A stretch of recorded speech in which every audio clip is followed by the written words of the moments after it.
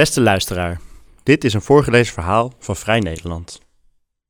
Lisa Bouilleure is het zat, die zuiverheidscultus waardoor strijders voor de goede zaak na één misstap het digitale dorpsplein op worden gesleurd en met de 10 geboden van het wokedom om de oren worden geslagen.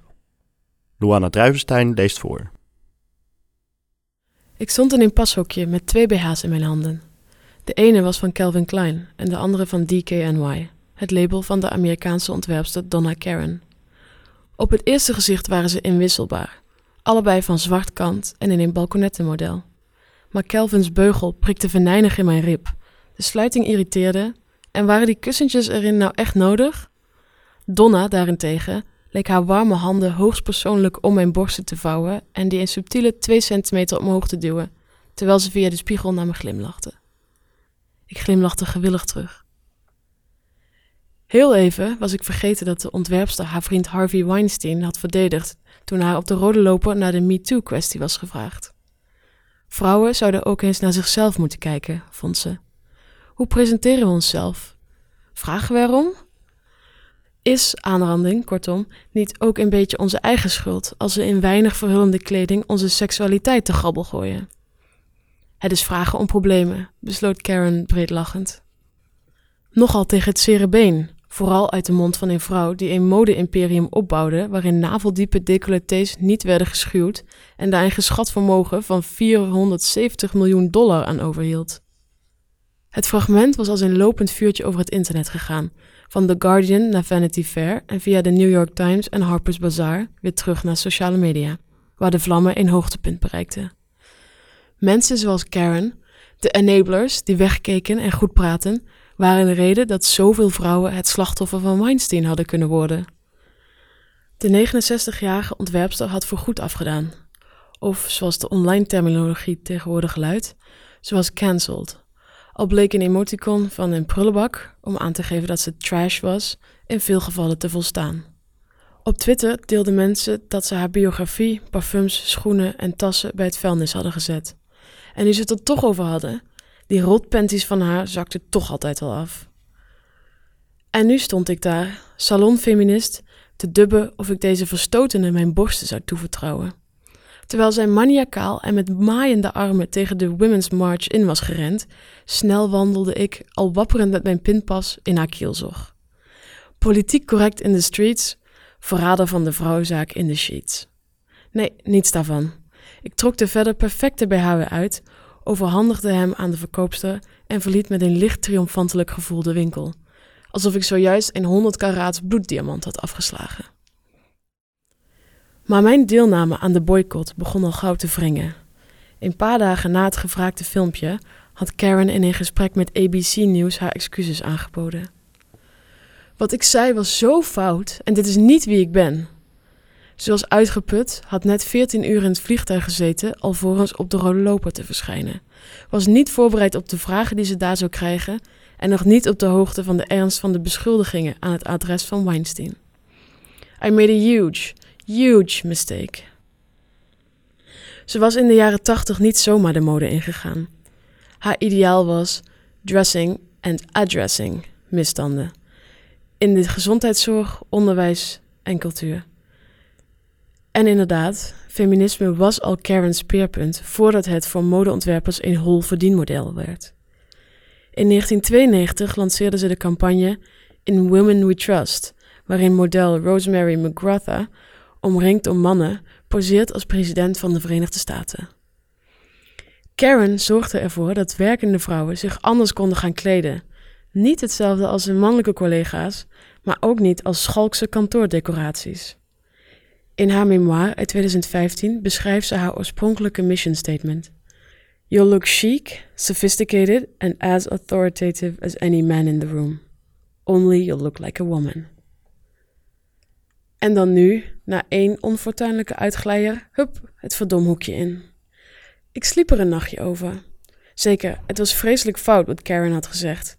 Maar ik begon ook die call-out culture behoorlijk zat te worden. Die zuiverheidscultus waardoor strijders voor de goede zaak na 1 misstap iets te enthousiast het digitale dorpsplein op worden gesleurd en met de 10 geboden van het wokedom om de oren worden geslagen. Waardoor semi-gelijkgestemden worden geëxcommuniceerd als ze, bewust of onbewust een verkeerde term gebruiken en daarom voor de zekerheid hun mond maar houden. Waardoor mensen met zichtbaar genoegen tot een karikatuur van hun slechte kanten worden gereduceerd. Of ze nou een beroemde multimiljonair zijn of de welwillende buurvrouw die nog een beetje wegwijs moet worden in de krochten van het internet. Het is een vorm van pesten waarbij de pester zich altijd moreel superieur kan voelen. Het pesten dient immers een hoger maatschappelijk doel. Inclusiviteit nastreven door uit te sluiten. Of, om het in het ultieme millennial jargon te verwoorden, zoals ene Spore Radical onlangs treffend op Twitter deed: Some of y'all think you're radical, but you're really just mean. En als een potentieel mikpunt al tijden vrij van zonde is, wordt er wel een foute uitspraak van jaren geleden opgedrecht en als een trofee in de lucht gehouden. Jij hebt ooit gezegd, dus je bent. Neem nou de website Your Fave is Problematic, vol met opsommingen van wat goede beroemdheden allemaal verkeerd hebben gedaan. Opdat wij niet vergeten. Childish Gambino bijvoorbeeld, artiestennaam van comedian en alleskunner Donald Glover, werd onlangs nog op handen gedragen vanwege zijn sterk geëngageerde nummer en videoclip This is America over racisme en politiegeweld. Op de daaropvolgende EP Summer Pack rapt hij over klimaatverandering en bijensterfte. Maar als je de lange lijst onder zijn naam op de website Your Fave is Problematic moet geloven, hele foute man. Zijn rol in de serie Girls was een aanfluiting. Hij gebruikte het woord midget in een van zijn shows, het woord retarded in een van zijn nummers en hij maakte ooit het grapje dat hij liever AIDS dan een baby zou krijgen, etcetera, etcetera. Andere hele foute mensen, Benedict Cumberbatch, noemde Chelsea Manning in een interview met The Guardian Bradley Manning. Nicki Minaj, culturele toe-eigening en seksualisering van de kimono. Zooey Deschanel gebruikte de hashtag Thuglife, etcetera, etcetera. Mocht ik ooit beroemd worden, dan kan de volgende alinea integraal worden overgenomen op de betreffende website. Ik omschreef een liefdesrivaal ooit als de dorpsvagina in de hoop dat ons beide love interest haar te dellerig zou vinden. Slutshaming. Ik speelde vroeger graag Zwarte Piet en kocht met het oog op de professionaliteit van mijn zakgeld een jutezak en pepernoten om uit te delen. Blackface. Ik gebruik in kleine kring wel eens liefkozend het woord kutmogoltje. Ableism. Heb als tiener verscheidene keren cornrows gehad. Cultural appropriation. En oh ja, ik schrijf dit terwijl ik een zekere DKNY BH draag. MeToo-verraad. Maar, geloof het of niet, ik heb het beste voor met de mensheid. Voortschrijdend inzicht is een groot goed, net als eigen inzicht. Bijna 1,5 eeuw na de dood van moordenaar Hendrik Jut staat de attractie Kop van Jut nog steeds op elke kermis. Mensen drommen om hem heen om te zien hoe hij wordt toegetakeld en bij een rake klap met de hamer begint er een bel te rinkelen. Kijk dat domme clownsgezicht nou. Pak aan. De lampjes gaan hysterisch knipperen en er volgt een luid applaus voor de krachtpatser in kwestie. Vertoon je precies dezelfde slagkracht op een verlaten parkeerterrein, dan is die prestatie misschien net zo indrukwekkend, maar valt er toch weinig eer aan te behalen. Jut op zijn kop geven is een sociale aangelegenheid. De bewondering van de omstanders is minstens zo belangrijk als het behaalde resultaat.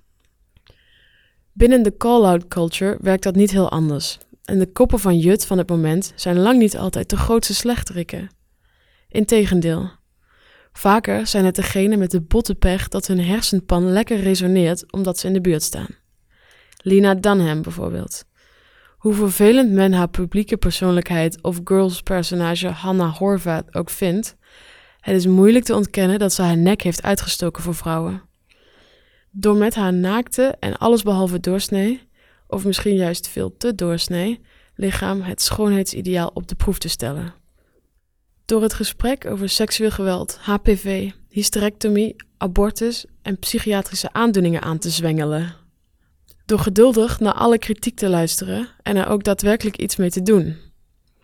En toch wordt ze door hypercorrecte feministen verguisd, omdat ze in het verleden niet elke kwestie even verfijnd heeft aangepakt. Omdat ze een mens is, geen ubermensch, en haar missers zich in de schijnwerpers afspelen. Jammer dan. Lena Dunham is cancelled, kopte opiniesite Salon. En de schrijver van het stuk stelde voor dat Dunham voortaan maar gewoon haar mond moest houden. Het deed me denken aan de Ajax-supporters die na het niet gewonnen landskampioenschap de spelersbus van hun clubje blokkeerden en woedend verhaal kwamen halen bij de voetballers. Zelf hadden ze waarschijnlijk nog geen bal geraakt.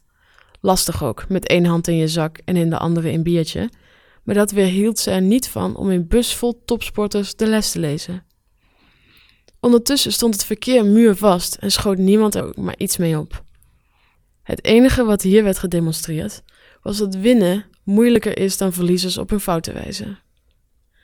Sociale rechtvaardigheid is geen wedstrijd, of zou dat in elk geval niet moeten zijn. De Amerikaanse activist Maisha Z. Johnson, die onder meer voor de website Everyday Feminism schrijft, uitte in een opiniestuk getiteld 6 Signs Your Call-Out Isn't Actually About Accountability, kritiek op de venijnigheid van de call-out culture. Elkaar verantwoordelijk houden is in veel opzichten verwoorden tot elkaar op een gemene manier straffen. Soms voelt het alsof we allemaal meedoen aan een hardcore gameshow waarin we elkaar neerhalen om gekroond te worden tot de beste activist van de beweging. Johnson spreekt van performing activism.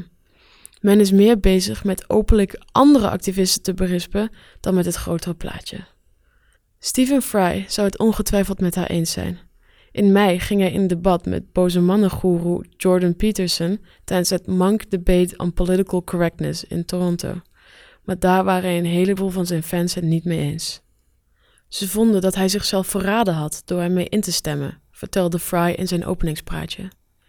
Ik wil uiteraard dat racisme, misogynie, homofobie, transfobie, xenofobie, pesten, fanatisme en alle soorten intolerantie stoppen. Maar hoe zorg je daarvoor? Vroeg hij zich af. Natuurlijk, ook hij wil die Golden Hill, een betere samenleving, bereiken. Maar politieke correctheid is volgens hem niet de manier om daar te komen. Hij zegt, ik denk dat het een van de grootste menselijke tekortkomingen is. Liever gelijk willen hebben dan effectief zijn.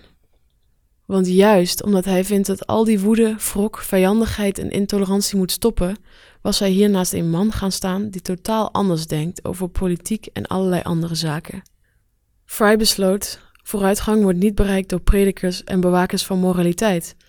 En ik citeer Yevgeny Zamyatin, maar door madmen, hermits, heretics, dreamers, rebels en skeptics. Tienermeidenblaadje Teen Vogue, dat sinds de komst van Lauren Duca in een snoeiharde en relevante stukken over politiek en mensenrechten publiceert, sprak in het artikel 6 Feminists Take on Call-Out Culture over het fenomeen specifiek binnen het feminisme. De hoofdvraag? Hoe zorgen we voor een beweging die inclusief is, maar ook geduld heeft met medestanders, die ondanks hun goede wil nog niet op de hoogte zijn van alle gebruiken en conventies? Het is een trend, stelt comedian Akila Huge, om expres te doen alsof je iemands intentie niet begrijpt, ook als het duidelijk is dat jullie aan dezelfde kant staan. Erg frustrerend, want het is tijdverspilling en uiteindelijk maak je alleen vijanden mee. Duca noemt het purity checking. Er zijn feministen die elkaar aan de hoogste normen van perfectie houden, terwijl Mitch McConnell en andere schurken verdomme onze ledematen afscheuren. Vaak gaat die onderlinge strijd niet over het doel, maar over de middelen, aldus Duca, waardoor progressieven geneigd zijn om elkaar enorm voor de voeten te lopen op weg naar dezelfde bestemming. In veel gevallen is er een prima alternatief voor zo'n publieke terechtwijzing, namelijk een ouderwets gesprek.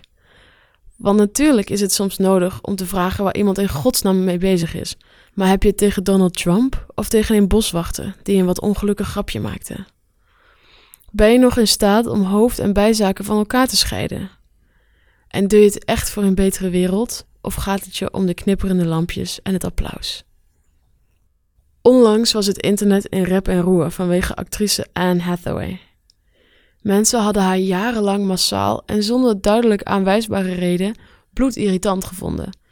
Maar na een complimentje van ongekroonde koningin Rihanna op de set van Ocean's 8, "Damn girl, you got an ass", was ze opnieuw onder de loep genomen en, bij hoge uitzondering, met terugwerkende kracht, niet problematisch bevonden. "My unproblematic queen", schreef ene Jeremiah. "Our unproblematic savior", vulde ene Leslie aan. Anderen stelden dat haar rimpelloze huid in direct verband moest staan met haar onbevlekte blazoen. En hoe kon het dat ze het niet eerder hadden gezien dat Hathaway een engel was? Gelukkig werd er al snel in fouten door haar ondertekende petitie boven water gehaald. Slecht mens eigenlijk. Wat een opluchting. Wil je meer voorgelezen verhalen van Vrij Nederland beluisteren? Kijk dan op vm.nl/voorgelezen of abonneer je in Soundcloud, iTunes of een andere podcast-app naar keuze.